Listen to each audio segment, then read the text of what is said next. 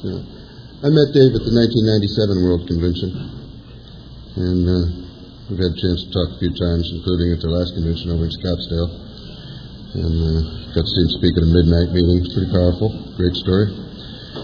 Put your hands together with Dave from Phoenix, Arizona.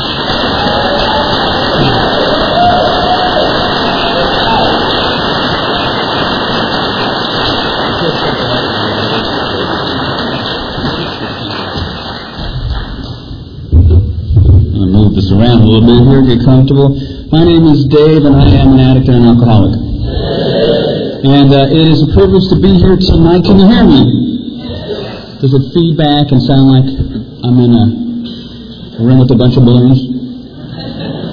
I want to thank the speakers before me tonight. I know that, it's pretty scary doing public speaking, especially in our fellowship. And one of the things I need to say first off is I know a lot of you got more time than me. I know a lot of you do more service work than I do. I know a lot of you got better sobriety than I do. So if you're qualifying me right now, I can see. You win. So, with that out of the way, our president's from Arkansas, right? Right? You. Hey, Brian! So our president from where you live? Right. Okay. No, I just heard that. I won't even say it. I am a pants-pissing, vomit-covered, tongue-chewing, curb-crawling, hope-to-die dope fiend. And for me, like I said, it's a privilege to be here tonight. It's a privilege to be anywhere tonight, and I don't want to lose any sight of that. When I was 4 years old, my mom and dad got divorced, and my dad used to drink beer, and he would give me the beer can. And he would say, "Go get me another beer, boy." And I would go get him another beer, and I would finish the spit back on the way to the fridge. And consequently, I was on a dry drunk from 4 years old to 13 when, after my mom and dad got divorced, 13 years old, my sister, I have 3 sisters. My youngest sister met this guy and married him, and his little brother was a pot smoker. And my sister's husband played guitar. And he had this beautiful piece of crap guitar. Now that I play guitar, I know it was a piece of junk. But it was really nice looking. It was like flames and stuff. And I thought, this guy's cool. Because, I thought my sister was cool and she liked him. And the little brother had pot. And I wanted to be cool too. And he played a bass player, and bass players aren't cool. So I figured that the pot helped him, So we smoked a little pot, and it was winter time, and we decided to climb a tree and smoke the pot. And problem is, we're 2 teenagers in a tree with no leaves, just sticks everywhere, and we think we're hiding. You see these 2 kids up there, and anyways, make a long story boring. When I actually experienced smoking dope for the first time, I had got a bag of Doritos, the big ones, and I got the munchies. And I was so hungry, I don't know why I took Doritos, but I ate the whole entire bag, and I didn't swallow, and I didn't chew any before I swallowed them. And when I woke up, I was laying naked on my mother's bed under a sheet with an empty bag of Doritos, and it felt like I was gargling broken glass. And I hate Doritos now. I see them and it's like,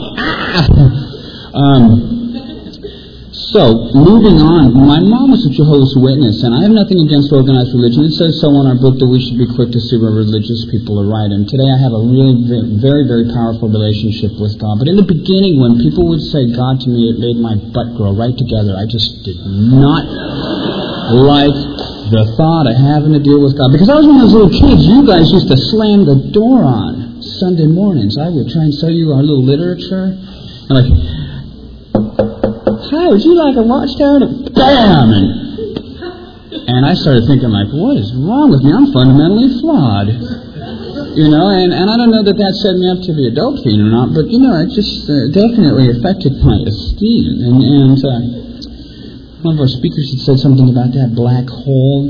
It's funny she said that, because I feel the same way, that we have a soul sickness, and that's why we drink and use, is to fill that hole, because we're sick. When my mom was pontificating about her spiritual superiority to my understanding of God and my relationship with Him, she had said that if I smoked pot, it was going to be a gateway drug, and that I would grow boobs, and if that was the truth, plastic surgeons would be out of business. And she also said that, another one was that if I masturbated, I'd go blind, and I can see all of you.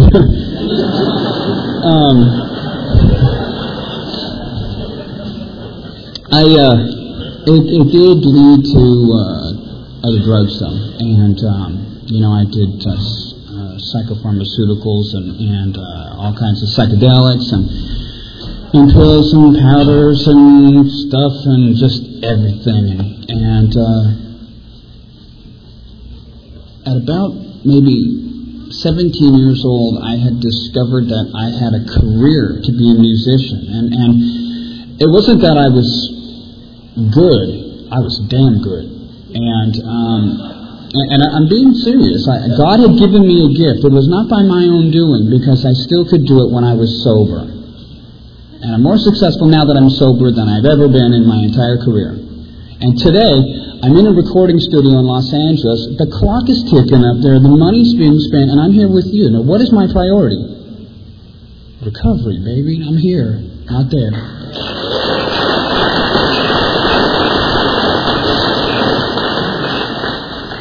So, I had this gig I got to do, and this guy, we go to his house, and I had the flu, bona fide flu, and it was back when we used to smoke freebase. Maybe some of you old crusty old timers know what that is. So I'm at this house. This guy's got an incredible fish tank, and he's dumping cocaine in the water. And I'm going, "Are you stupid?" He goes, "Just watch." And then all of a sudden, he squirts this liquid onto a mirror, and then lights a little fire, and then we're smoking this stuff. And I took one hit, and the flu went away. I didn't have the flu anymore, But see, the great thing about that was the phenomenon of craving did not start. All I knew was that I was 10 feet tall and bulletproof, and I went to go do my concert. And then I got drunk, and that was it for smoking freebase. Things kind of progressed with my drinking, and at 15 years old, let me back up a little bit. Let me just tell you why I was living on my own. At 15 years old, my mom decided she didn't want to live with a guy that sold pot for a living. I wanted to pursue my musical career, and I figured that, there wasn't really much that a 15-year-old could do. And so I figured I would sell joints of commercial pot at the high school I went to for 50 cents a joint. Now, I know that that's like really dating myself, and yeah, I'm old. But at 15 years old, my mom moved out, and I'm paying rent. I got a car, don't have a license, but I had MTV. When it first came out, when they played Pat Benatar 10 times an hour.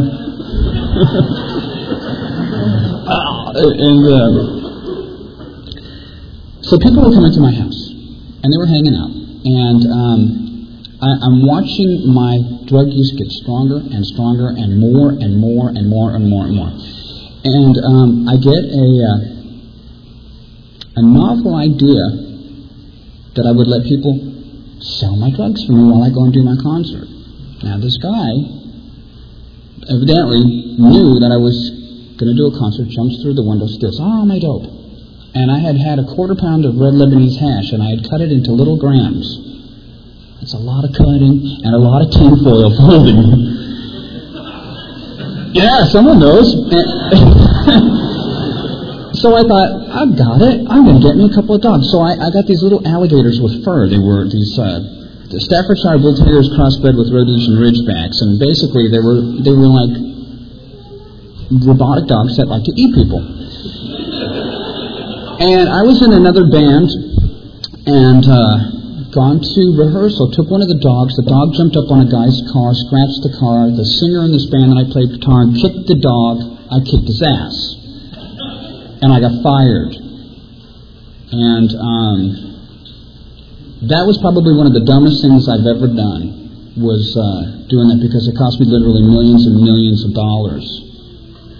They've gone on to superstar status, and I've gone my own way. I'm glad that this is the way that it is right now, because I wouldn't be here with you tonight. In my life right now, I would rather have my success at the level that I have right now than superstardom, and not have the relationship with the Fellowship of Cocaine Anonymous and with the people that I know and I love and I sponsor, with my sponsor and with my family and my God. I'm kind of jumping around a little bit because there's a few different ways that I tell my story, and I just want to get to the meat and the potatoes about the recovery part. But when I got into the band following, the one that I got kicked out of, this was in 1982, 83 or something, and we were looking for a record deal. And this is a very androgynous time in the music industry, and we had an opportunity to go with a major label or an independent label. And the guy at the major label had designs on me. I didn't want to have anything to do with him, so I kind of pawned him off on our bass player. And nothing happened, don't worry. But I kept thinking, independent around major label. Well, this means a man's hairy ass. Independent, man's hairy ass, independent. I had nothing against gay guys, especially at a distance, but, it's like, for me, I went the independent route. It was really difficult, and it took a long time. And we got this drummer, and he was a jazz guy, and he shows up and he's got these Capezio shoes on, which are like shoes for ballerinas or fruits. And he fell asleep with a cigarette in his hand. It burnt right through his fingers. Right through his fingers. And, I'm looking at him, and all I could smell was that smell, like when you eat pork rinds. And I thought, man, we're going to have fun on the road. This guy's into S, and man, we're going to have girls hanging upside down, cattle prods, and all this kind of stuff, And turns out this guy was a junkie. And we go to his house one day, and he puts out a little bit of heroin. And I said, what is all this? He goes, man, it's like, doing a lot of pot. And the weird thing about this guy, you never see that. I don't know if any of you can relate with this, but there's a Christian cartoon called Davy and Goliath. It was out back when I was a kid 100 years ago, and the dog used to talk to Davy. Now, my dog never really talked to me, but the dog used to go, Davy, God doesn't want you to do that. Now, this is ironic because the drummer's got the same exact voice as Goliath.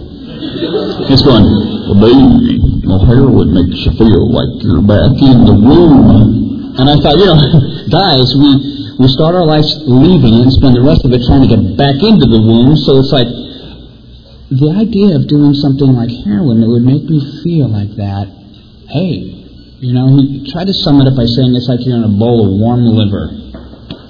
So I figured, what have I got to lose? So I did a tiny little bit of it, and I fell asleep. Sleep. Out cold. And I'm watching these guys every day sticking their face over a stove with a little glass pipe. We call it all kinds of things. The devil's dick, a stem, crack pipe. All I know is these guys were sticking their face over the stove. It didn't matter what was in their mouth. And they had hair. Now, some of you guys don't have to worry about that, but, So I fall asleep, and they said, you got to try this, Dave. And I finally just said, I'll try it. So I go over there, and before I tell you this, I got to say something. I hate cats. I think cats are satanic. There's no other animal that your pet will claw your eyes out. Right? I had gotten a cat for somebody in my family, and I'm down on the side of my bed doing my prayers at night, and I hear this cat pissed on my bed and was spreading it on my head. I hate cats.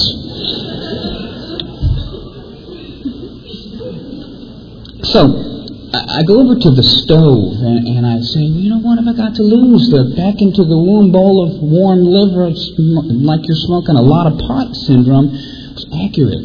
It felt really good. It felt really sleepy, but it felt really good. So I go over and I lean over the fire. And it felt like God had stuck His hand right up my butt and was pushing all my guts out. And I ran to the bathroom as fast as I could to throw up. And I almost made it there. Grabbed onto the toilet, got done throwing up, and looked over, and there was a litter box. And it wasn't a cat. It was a goddamn mountain lion. Because you know how your senses are tuned to 10 when you're tweaking on crack, and I was bummed. That smell.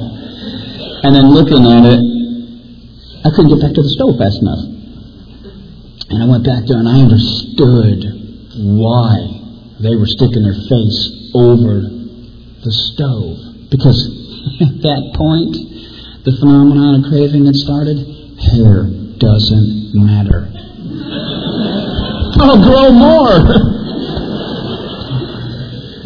So, thus started an 8-year relationship with heroin and a 13-year relationship with a crack pipe. And I was doing between $300 to $500 worth of drugs a day. Sadly for me, I had the money to back up a serious habit. And I figured it out, and I got a couple of houses up my face. And you know, one of the things that really bugs me when I come into meetings, old-timers will come up and they'll say, man, I spilt more than you ever use. And all I can think is, sure, I'm one clumsy asshole then.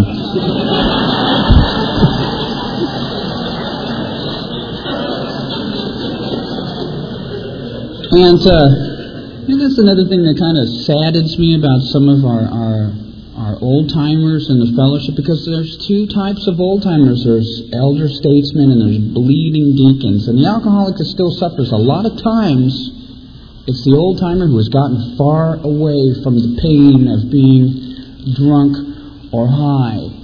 And for those of you that are new, welcome to our fellowship. I hope and I pray that you will stay around long enough for the spiritual awakening to take place in your life. You may not want what I got, but ask yourself if you want what you got. Now,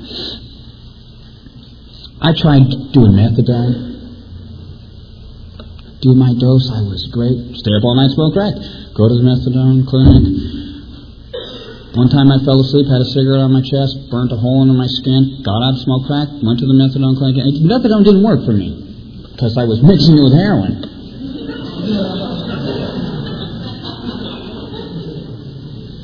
And then I had a private doctor. Private doctor was shooting me in the stomach with syringes full of Bupernex, which is English detox medicine. I had this terrible problem of not being satisfied when I'm high or I'm drunk. You know, it's not that enough isn't enough. It's just I don't know what enough is. See, I've been to treatment 15 times. I developed a $30,000 a month treatment center habit. And I have got some very stylish pajamas from the hospitals. I don't like the ones where the butt hangs out, but some of those drawstring pants, they're really cool. I'm driving here today and I see Scripps Ahoy and I went to that place. It sucked. That was number 2. It took 13 more. Actually, you know what happened when I was there? I left. I went to the fish market at Villa de Laval, and I bought heroin, and I went back. I stuck it in my ear, like James Bond, like no one's going to check my ears. And I did it in the hospital, and I called my mom, and I said, Mom, come and get me. And then the manager who was managing my career at the time said that if you leave, I'm going to blackball you in the industry. And I left, and I got home, and there was a message on my answering machine. He says, you're done, you're blackballed, and it's that drunken cunt of a mother's of yours fault. I wanted to kill this guy, but you want to know the miracle of this program? I found my part in this, and I made amends to him. And I prayed that he would go to heaven. That night, but I prayed that he would go to heaven. So anyways, I'm jumping around a little bit. I have all this Bupronex and syringes. I bought a $400 bag of pot, and I had chlorhydrates and all this other stuff, and heroin and spoons and crack pipes. I'm driving home because I just had a guy show me how to shoot up. And this guy's hanging out the window, and I'm driving. I'm looking at him. He's flashing this shiny thing out the window, and I'm thinking, nice trick. And I look, and it's a badge. And I went, so I pull over, and he goes, man, you know what?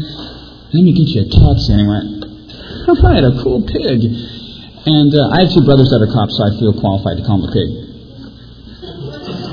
I'm sure some of you do too. And I'm sitting on the curb in a trench coat, full of everything. And I see these two cruisers come up, and I went, man, the taxis here look like cop cars. And I went to jail. Now, the cop that checked me in was nice enough to say, you know what, wrap yourself in your trench coat, get on the top bunk, because they're going to get your butt.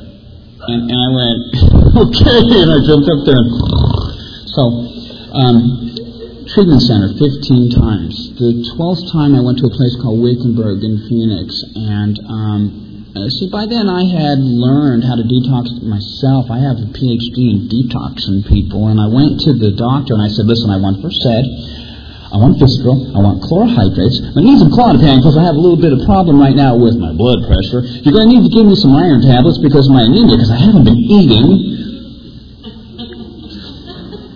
And he said, sure. And then he gave me a piece of paper. He says, sign here. Now, little did I know what I just signed was I bought his house.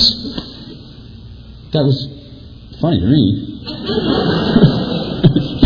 my wife comes to get me, and I had fallen between the toilet and the tub, split my face open, blood everywhere, so I still have the scar, and I crawled to the paper and I said, honey, they're over-medicating me. She came and got me. Now, this is a first, me to say I'm getting too high.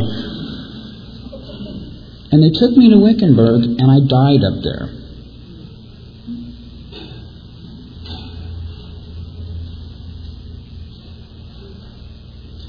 And I was dead long enough for them to call my wife and say, Dave's dead.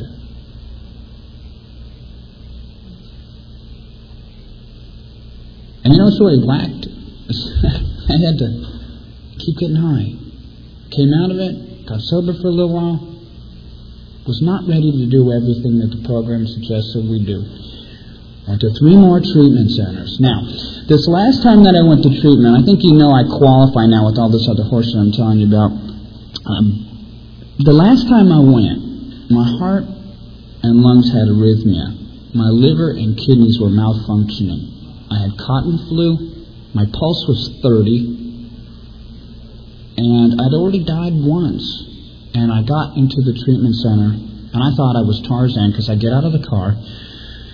My wife had found me in Hollywood. I was slamming heroin and cocaine as quickly as I could. Didn't even know how to shoot up. I just know that you put it in here, this way, that way. You don't know anything about the belt or anything like that. And I'm smoking it this way, and I'm shooting it that way, and I'm drinking beer because my throat's scalded, and I'm vomiting. And my wife comes with this Israeli bodyguard for Bruce Willis and a bunch of other Israeli bodyguards in the business.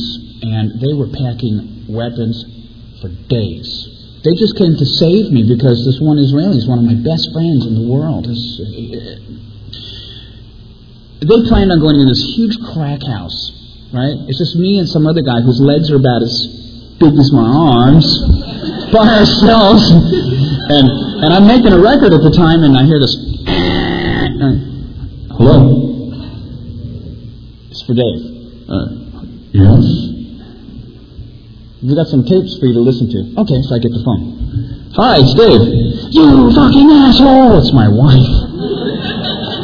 Now, I had disappeared for 4 days, and my Versatile card and completely drained my entire bank account. There was a for sale sign up in front of my house. I had $2,000 left to my name. We were heading for divorce. I'd given my 3-year-old son Valium at the time so that I could smoke heroin. And I was done. So I laid down in the hospital and I said, you know, God, I know that I am powerless over drugs and alcohol, and the clock is ticking, and I'm going to get high again, and I'm just going to die, and this time I'm going to stay dead. Because I ain't going to pull no rabbit out of no hat and save my life. And I laid down and I said, God, please let me die.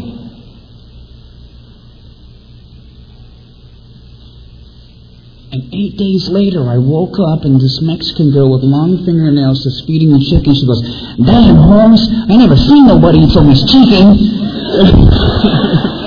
And I went, well, it's not because I haven't eaten for 8 days, you know.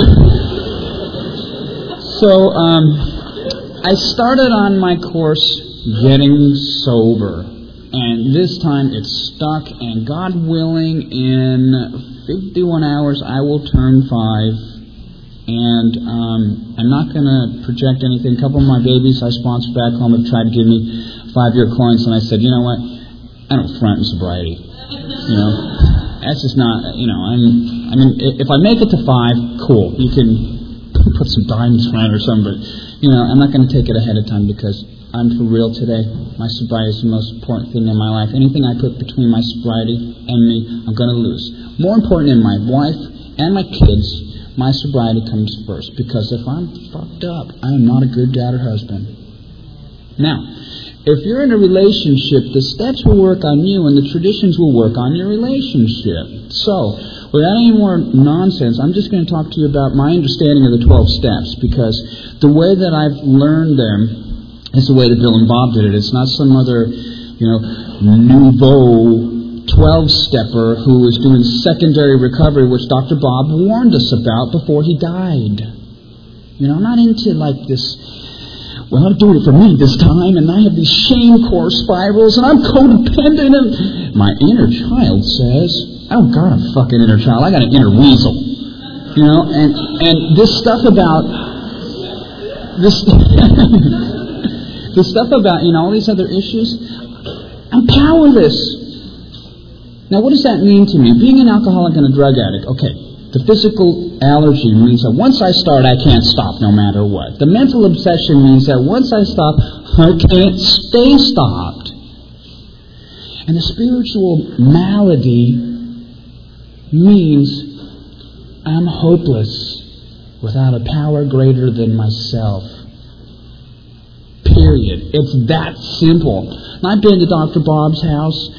I cried while I did the 3rd step prayer up in his daughter's room where we detoxed his new green recruits and stuff. And it was really a moving experience for me to be there and to think about how many people have been sobered up in that house. To think that if it wasn't for Dr. Bob and Bill W., that I would be dead. None of you would be here. So, the only thing that I can do to ever pay these 2 men back is to do the deal the way it's outlined in the big book of Alcoholics Anonymous. So the second part of step 2, and by the way, thank you for whoever organized this meeting for having the steps and the traditions up there. Because I've spoken at meetings before and they weren't there, and when I looked behind me, it was kind of like when I was driving when I was high. You know, you just look and So, the second part of step 1, you notice there's a hyphen there. And that means that that's an afterthought where it says that our life had become unmanageable. And my life had become unmanageable, given my 3-year-old Valium so that I could smoke heroin? Come on. I live out in the desert. We have mountain lions out there. I didn't want him walking outside when I was nodding and being eaten and his mom coming home and seeing him mauled in the backyard. Now imagine the amends to a little 3-year-old boy. I had to do it with his mother there, and it was like doing it in front of a polar bear. Because I said, Justice, Daddy's got to make amends to you for giving him some of your goodness and this blah, blah, blah. And right, and his mom, I just hear her start going, and the iron doors of her mind slammed shut. The amends process didn't matter at that time. All that mattered was that I had crossed the line as a human being. My life was totally unmanageable. I had a bottle of Valiums because my wife said that she didn't like the way booze smelt on my breath. I figured those 2 things. Either I never open my mouth or my keen alcoholic mind says, get Valiums. It's concentrated alcohol. So, being a spoiled rock star, I bought 500 Valiums. And this is me. I'm in a bus by myself. The back of the bus is mirrored. I can't stand my band anymore. They can't stand me. And I got this in a bottle of vitamin C. Keen alcoholic mind, right? And this is exactly how it happened, too. Watch, slow motion. For you that are listening to the tape right now, I'm walking very slowly. I'm doing something really stupid. So here's me. I dropped the Valiums behind the VCR. And I turn back, and here's the mirror, and I see my wife standing back there. And I went, oh, shit. I was busted. And my life was so unmanageable at the time that I took the bottle and I wrote on my arms because I knew I would lie in the morning and say, I didn't say I'm going to treatment, so I wrote, I'm going to, because I'm not left-handed, This I couldn't read. So I go into the bog in the bus and I dump all these Valium down the toilet except for 36 of them. I put them in a wastebasket and I thought, what did I do? I was so unmanageable at the time I wanted the bus driver to stop so I could pull the handle on the toilet and get the Valiums before they dissolved in the toilet. This is how wacko I was. So, anyways, I had no problem with doing step one. Once I start, I can't stop no matter what. Once I do stop, I can't stay stopped no matter what. And the only way I have any hope is finding a power greater than myself, and my life shows me that I am completely unmanageable. So 2, came to believe in a power greater than myself that could restore me to sanity. Now that was a novel thought, being sane, since everything I did was insane. And with my job, I look out and I see people that have spray painted sheets saying Dave for president, Dave is God, blah, blah, blah. And it's a distorted sense of reality, Once I got sober, is when people started throwing drugs up on stage. I'm thinking, you're a little late, But anyways, it was really easy for me, having died, to try this and say, you know what? It comes down to this for step 2. Either God's everything or he's nothing. He either is or he isn't. What's my choice? Well, it's like you're shooting one hand, wishing the other, So I said he's everything. Either he is or he isn't. And that's one of the things that I fall back on. Whenever anything's going wrong in my life today that I find unacceptable to me, either God's everything, and this is exactly how it's supposed to be, or he's nothing, and maybe I can fix it. Someone's a fixer over there.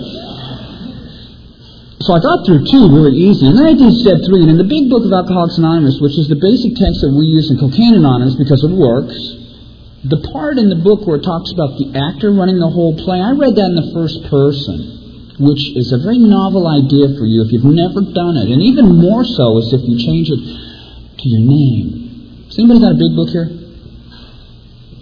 Ooh. Anybody got any cocaine? I am like an actor who runs a whole play. I'm forever trying to arrange the lights, the scenery, the ballet, blah, blah, blah. And the part where it says, I can be gracious, as the case may be, or more demanding. Now, I'm not good at gracious. I'm good at demanding, But when I read it like that, all of a sudden it sunk in my head. Now, I had gotten a sponsor when I went to treatment the 15th time. And when Dave went up to the payphone, you knew it. Because I would get to the phone and I'd go,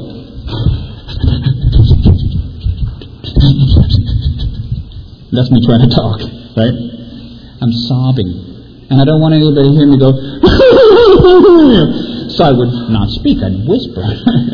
She likes that.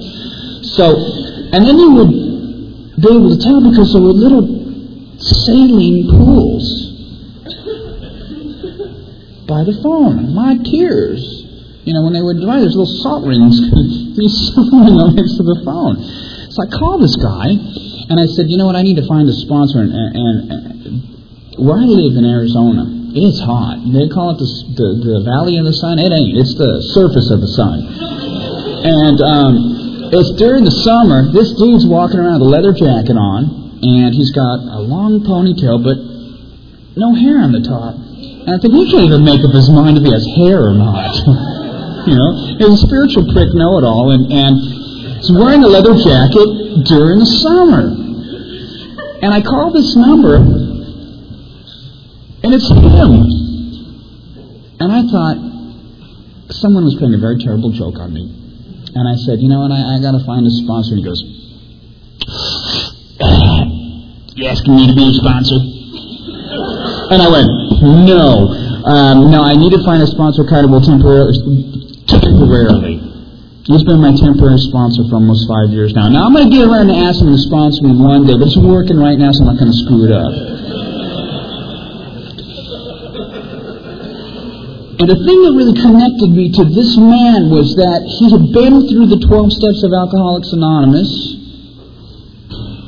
in the book, was very involved in Cocaine Anonymous,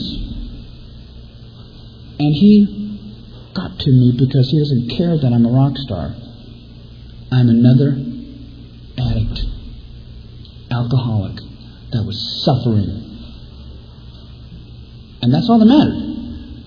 And I said, you know, I hate my band and I want to get out of the music business and I think everybody sucks. And he goes, Dave.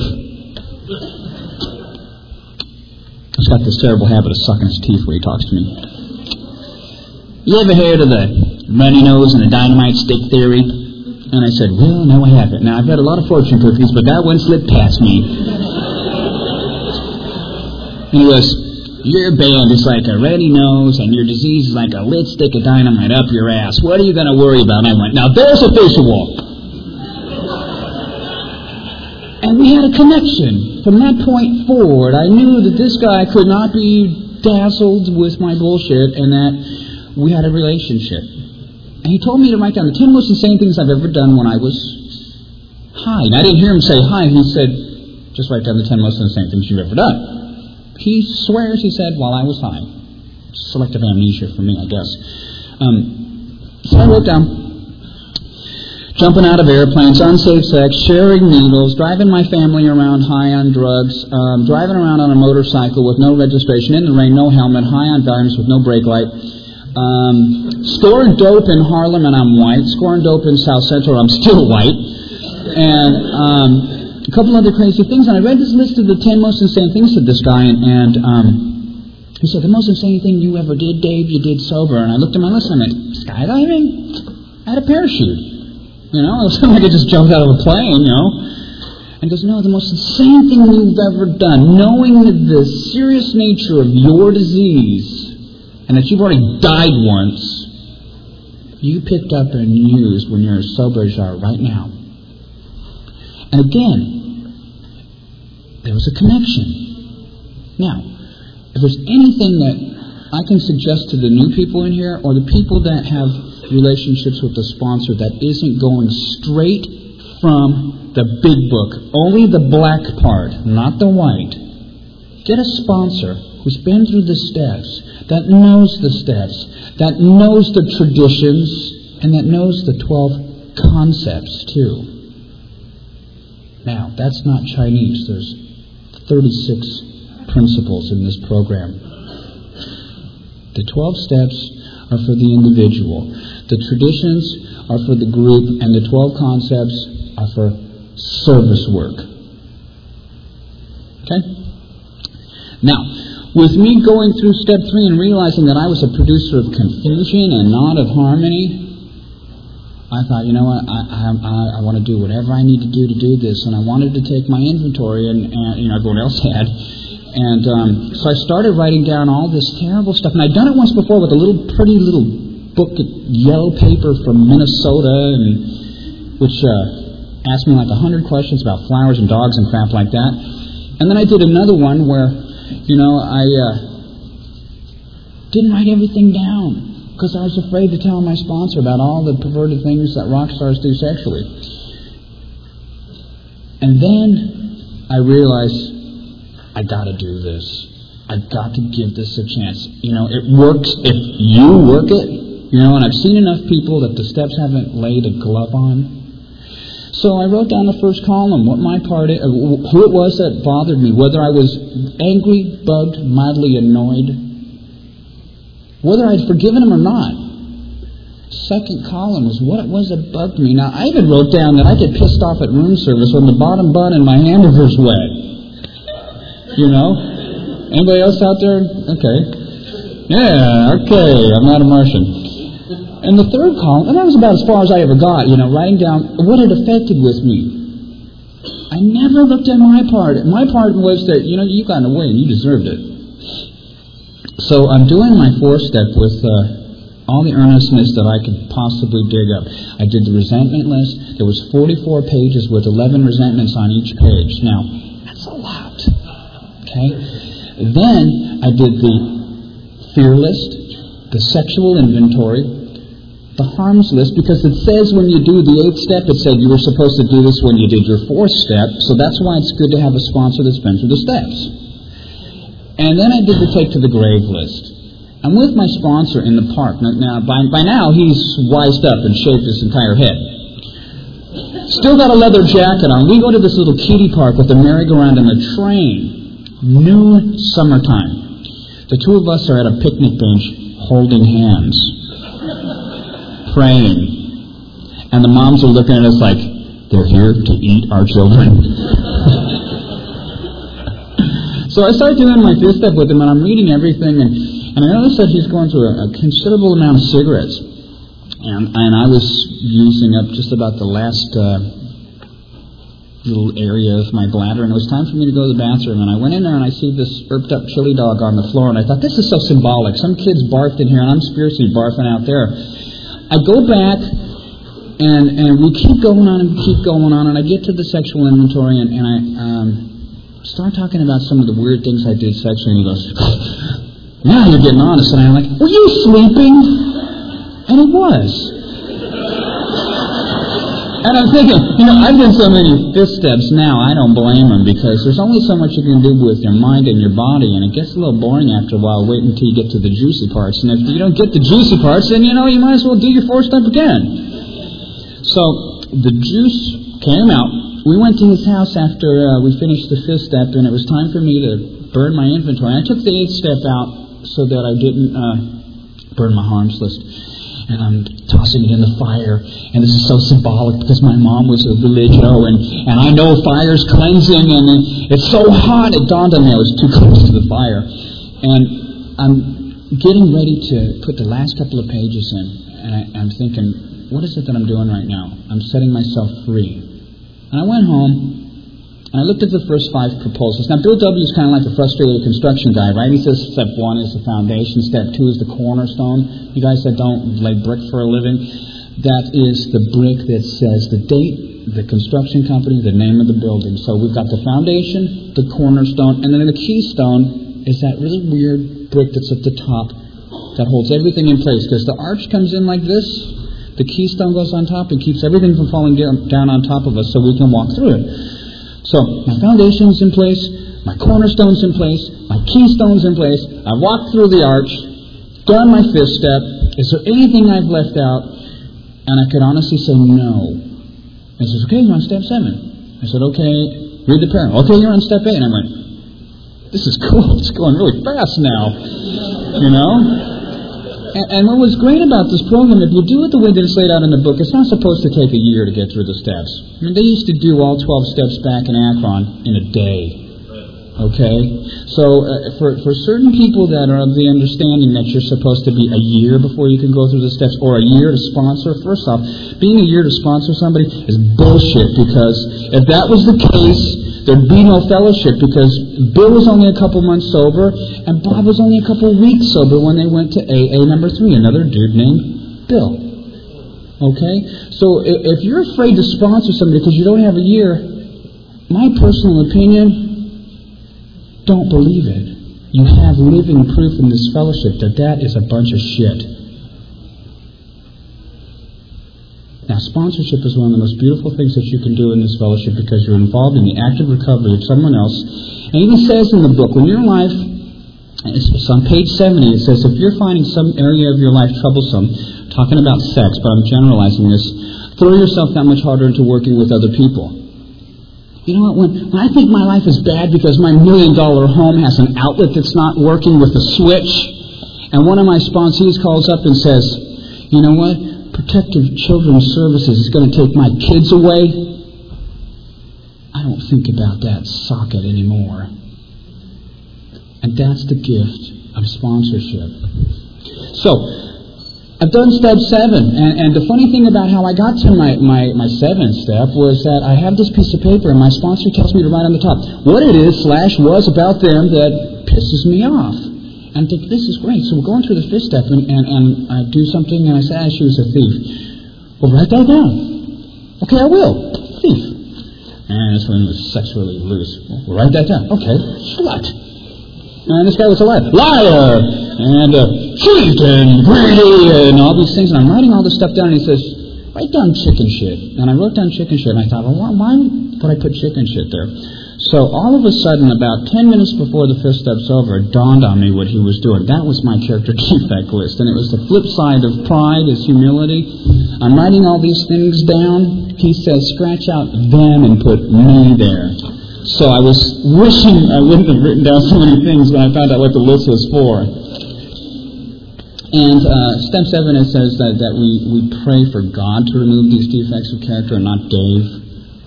So I get to my 8th step list. There was a lot of people there, and a lot of these people I thought I harmed. I didn't really harm them. A couple people I thought I harmed because I didn't let them in my circle of friends.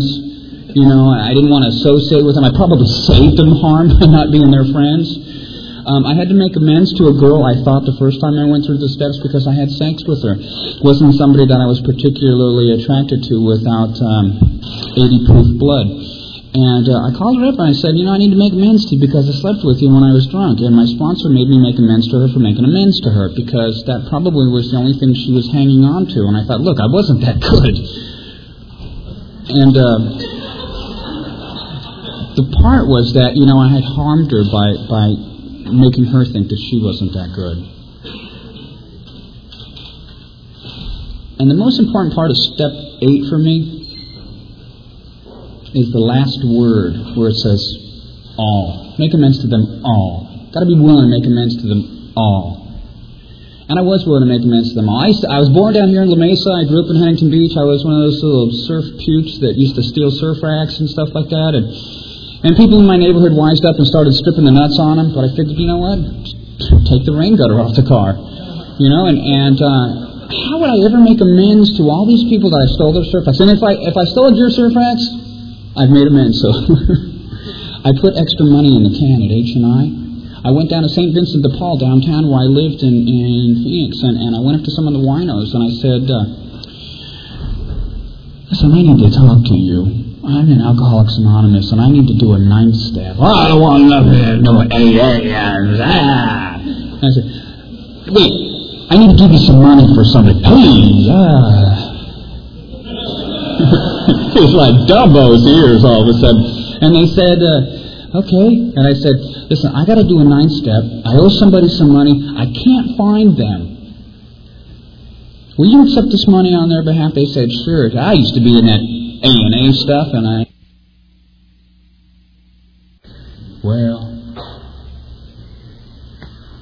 and the reason that I did that is because we don't do 12-step calls anymore. We really don't. The treatment centers do that. I mean, how many of you have had the opportunity to do a down and dirty 12-step call?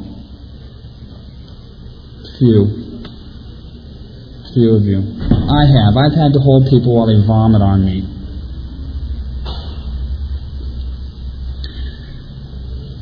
Now, the way that I did the 9th step was that I had to make amends. I tell them that I'm trying to recover on a spiritual basis. Sometimes I didn't say that because it's like leading with the chin. It says so in the book. I said, I'll never get over the wrongs I've done. I'll never be able to stay sober unless I've righted the wrongs I've done. And I've seen I've done the following harms to you. And I tell them what I've done, and I shut up.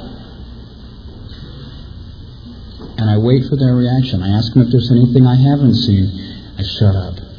They tell me. Either they say, oh, honey, just stay sober. Or they say, well, man, now that you mention it, you cock. And they let me have it.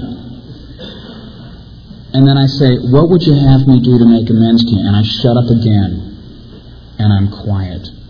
And I listen to what they say and I write it all down. The reason I write it down because it says in the big book that we're not servile or scraping. That as God's people, we don't crawl before anybody. And if someone expects me to make an amends by doing something that's going to compromise my relationship with God or my sobriety, I ain't going to do it. That's just all there's to it. Like if someone says, well, that dope you burned me for? Go get me some more. Sorry. And I've had to make amends to dead people, to one-night stands. I've had to make amends to people that I hate. And thank God Bill said in the book that we're going to have to make amends with the people we hate. One of the guys who used to manage my career, I had to tell him that I was wrong. And the funny thing was, I went to New York one day and I went to a hotel and had this weird feeling. The more sober you get, the more in touch you get with God and your intuition turns on. And I had this feeling that this guy was there. And I'd written a letter to him, and I said that if I see him in person, I'm willing to make the amends in person. Same thing I did with the dead people. If I don't know where they lived, if they died, I mailed it either to Care General delivery to the last city they lived in, or I mailed it to the cemetery, or I just burned it after I'd read it to my sponsor. Especially like with the one-night stands and stuff like that. So I write this letter to this guy. Well, I knew who he was, and the only reason I wrote it to him was because he wasn't accepting my phone calls. And the only reason I would do a phone call is if I couldn't do it face-to-face. So I called the hotel operator and I said, have you got a Mr. So-and-so here? And they said, what's the first name, sir? And I said, Ron. He says, checks in tomorrow morning. I went, oh. It's like someone just clogged my toilet. I was so bummed. Of all the cities, of all the days, all the hotels, he's there. I figured, you know what, I'll just get up first thing in the morning, I'll go to the elevator, I'll get in my car, I'll go right to the record company, it'll be over. Seems pretty reasonable, huh? I get up, go to the elevator, door opens up. There he is. I swear to you, right there. And I walked in and I went, oh God. And I said, did you get my letter? And he says, yeah. I said, we cool? And he said, yeah. And I hugged him and it was over. It was so amazing. It says in the big book that years of feuding and ice will melt away, and it did. Now, the sad thing about it is my stupid record company hired this guy without talking to me, so after all the wrongs that had happened, he's still in my life. So I get through the 9th step. I put all the extra dollars into the can. You know, I'd gone down to the winos and given them the money, and whenever they would say, you know, oh, thank you, I say, don't thank me, thank Cocaine Anonymous, because if it wasn't for them, I'd probably be borrowing money off of you. Which is a frightening thought. My 10th step, now, I have a basic checklist that I use from the big book. Was I selfish, dishonest, resentful, or afraid? Did I go to a meeting today? Did I say hello to a newcomer? Did I make them feel welcome when saying hello just ain't good enough? Remember how we were when we first came in here? We were scared. Everyone's happy, they're having fun, they're joking. And I'm thinking, what's so goddamn funny? I'm dying inside. You know, and all it takes is a hug, a hello, a cup of coffee, and swapping a phone number, and you're one of us. And yeah, maybe it is a cult. I'm proud to be here.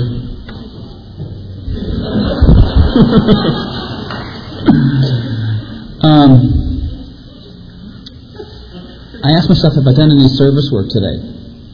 Did I do any service work outside of the fellowship? Because see, that's where sobriety really has its way of showing if it's working or not. Because we can tiptoe in here and act really cool, but it's out on the street where we show what we're made of. If this program's really working.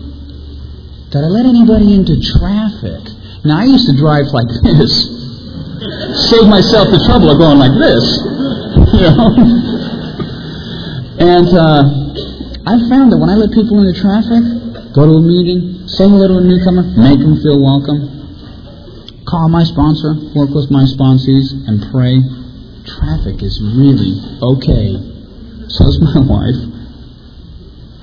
In the very beginning when I first got sober, step 1 was admitted I was powerless over cocaine and all other mind-altering substances, and that my wife had become unmanageable.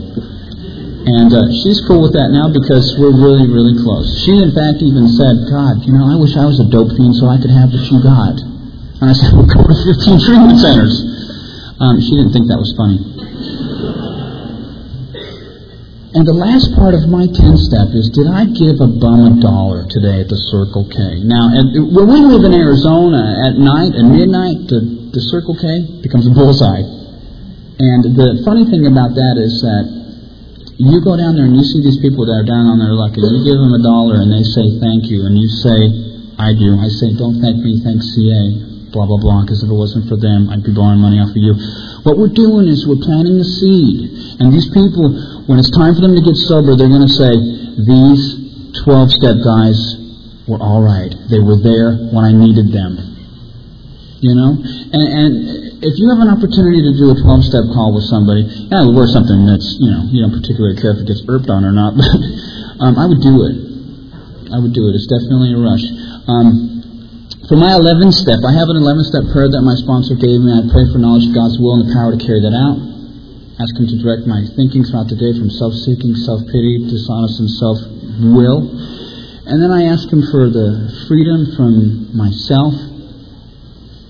Ask Him for intuition, enthusiasm, and inspiration. And then I have to ask Him for the willingness not to believe my own bullshit. And I told my sponsor, I'm not going to say I need to pray to God for the willingness not to believe my own bullshit. I said, I'm not going to cuss to God. He said, look, He's seen what you've done sexually. You can say bullshit.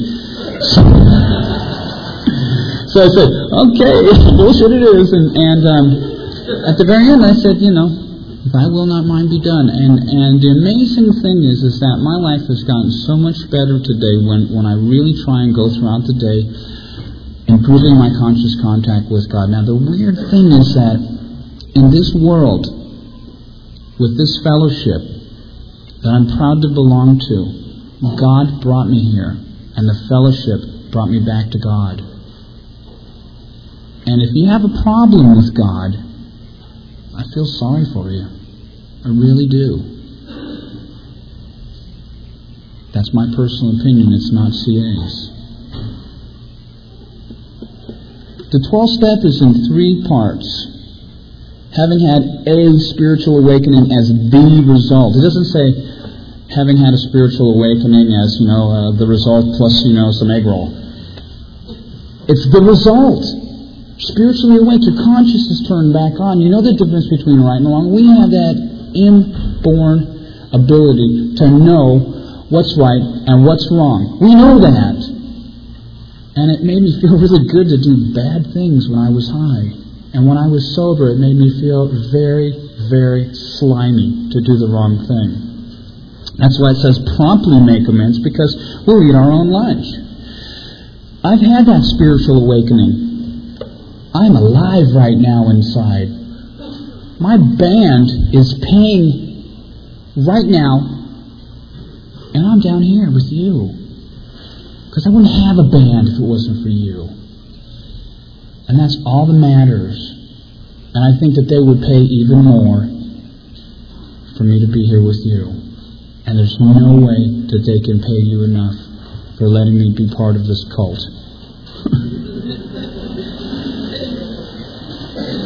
The second part, we tried to carry this message to addicts. Now, a lot of people, when they come into meetings, they carry the mess. They just come in here and bitch and bellyache and whine, and they don't talk about recovery. The first sentence in the big book, it says the story of how many thousands of men and women have recovered. There's nothing makes me feel more nauseous than when I listen to somebody in a meeting say, I'm a grateful, recovering alcoholic, and by the grace of God and these 12 steps in this meeting and my dog Spot, I'm here today. And it's like, get on with it. Are you sober or not? If you do the steps, you'll recover. If you don't do the steps, you won't. If you've done them, good. I personally, when I get to meetings, I really, really, really try and look at what my behavior is, what my part in it is, and what I need to do to get back into feeling right with God and with my fellows. This program has fit me to be of maximum service to God and His fellows. And carrying the message to other addicts and alcoholics that still suffer.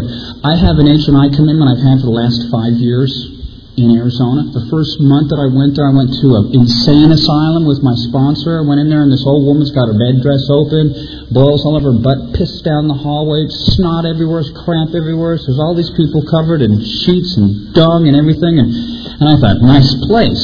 And I go to this little bank robber we were doing hospice work with that liked strawberry milkshakes from Burger King. His name was Bill Burroughs. And I thought, Bill Burroughs, he's that famous junkie writer. Turns out he was some guy with lung cancer, and I walked into his room. And I'm looking at the wallpaper, and there's this really weird black pattern all over it. He'd been coughing up pieces of his lung. And we left there after I was absolutely mortified, went to Lark, which is where I go every Friday night.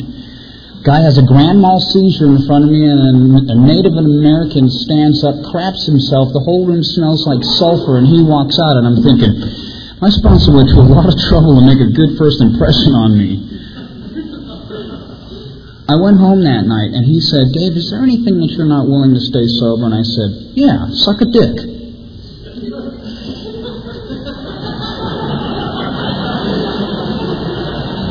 I'm glad you're still awake. And then when I got my first year sober, he said, is there anything that you're not willing to do anymore? I said, no, just make it a little one.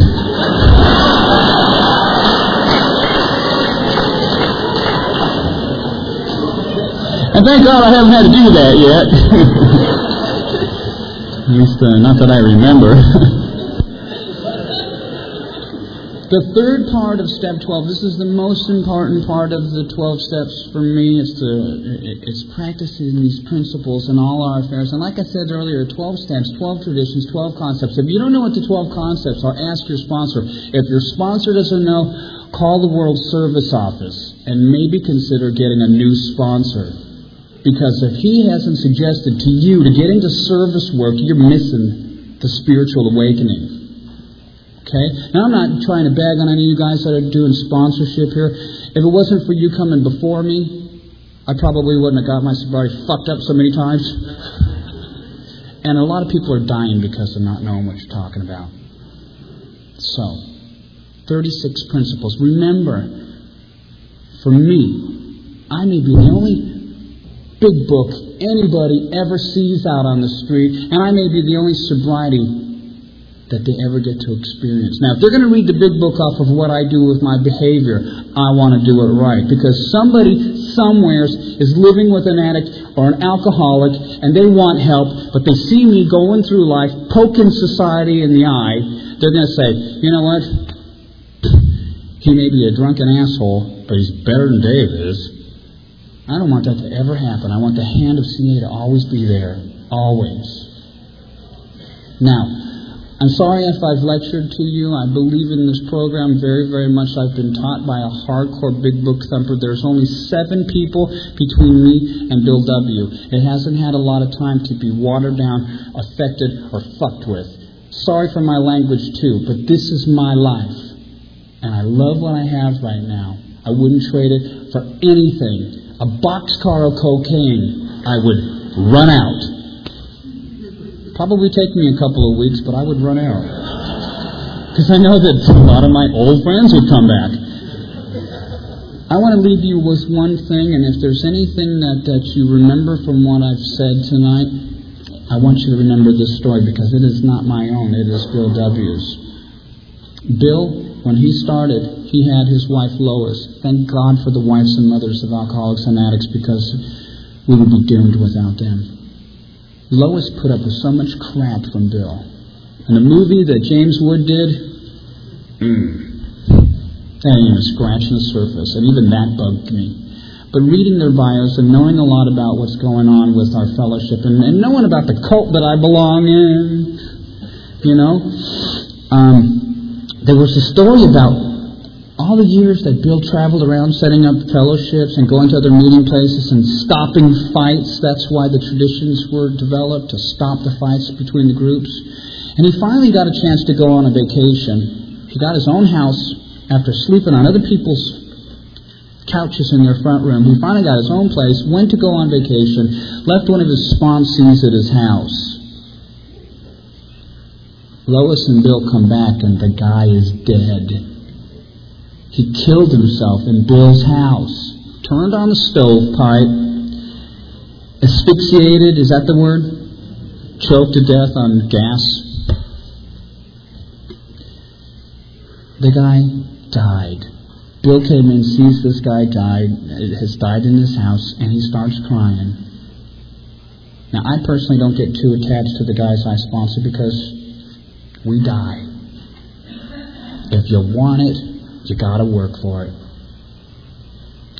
So Bill says to Lois, I don't get it. It doesn't work. And she walks in, and being the black belt in Al-Anon that she was, like my wife, she said, you don't get it. It works for you. You're still sober. This program works if you work it. Thanks for letting me share.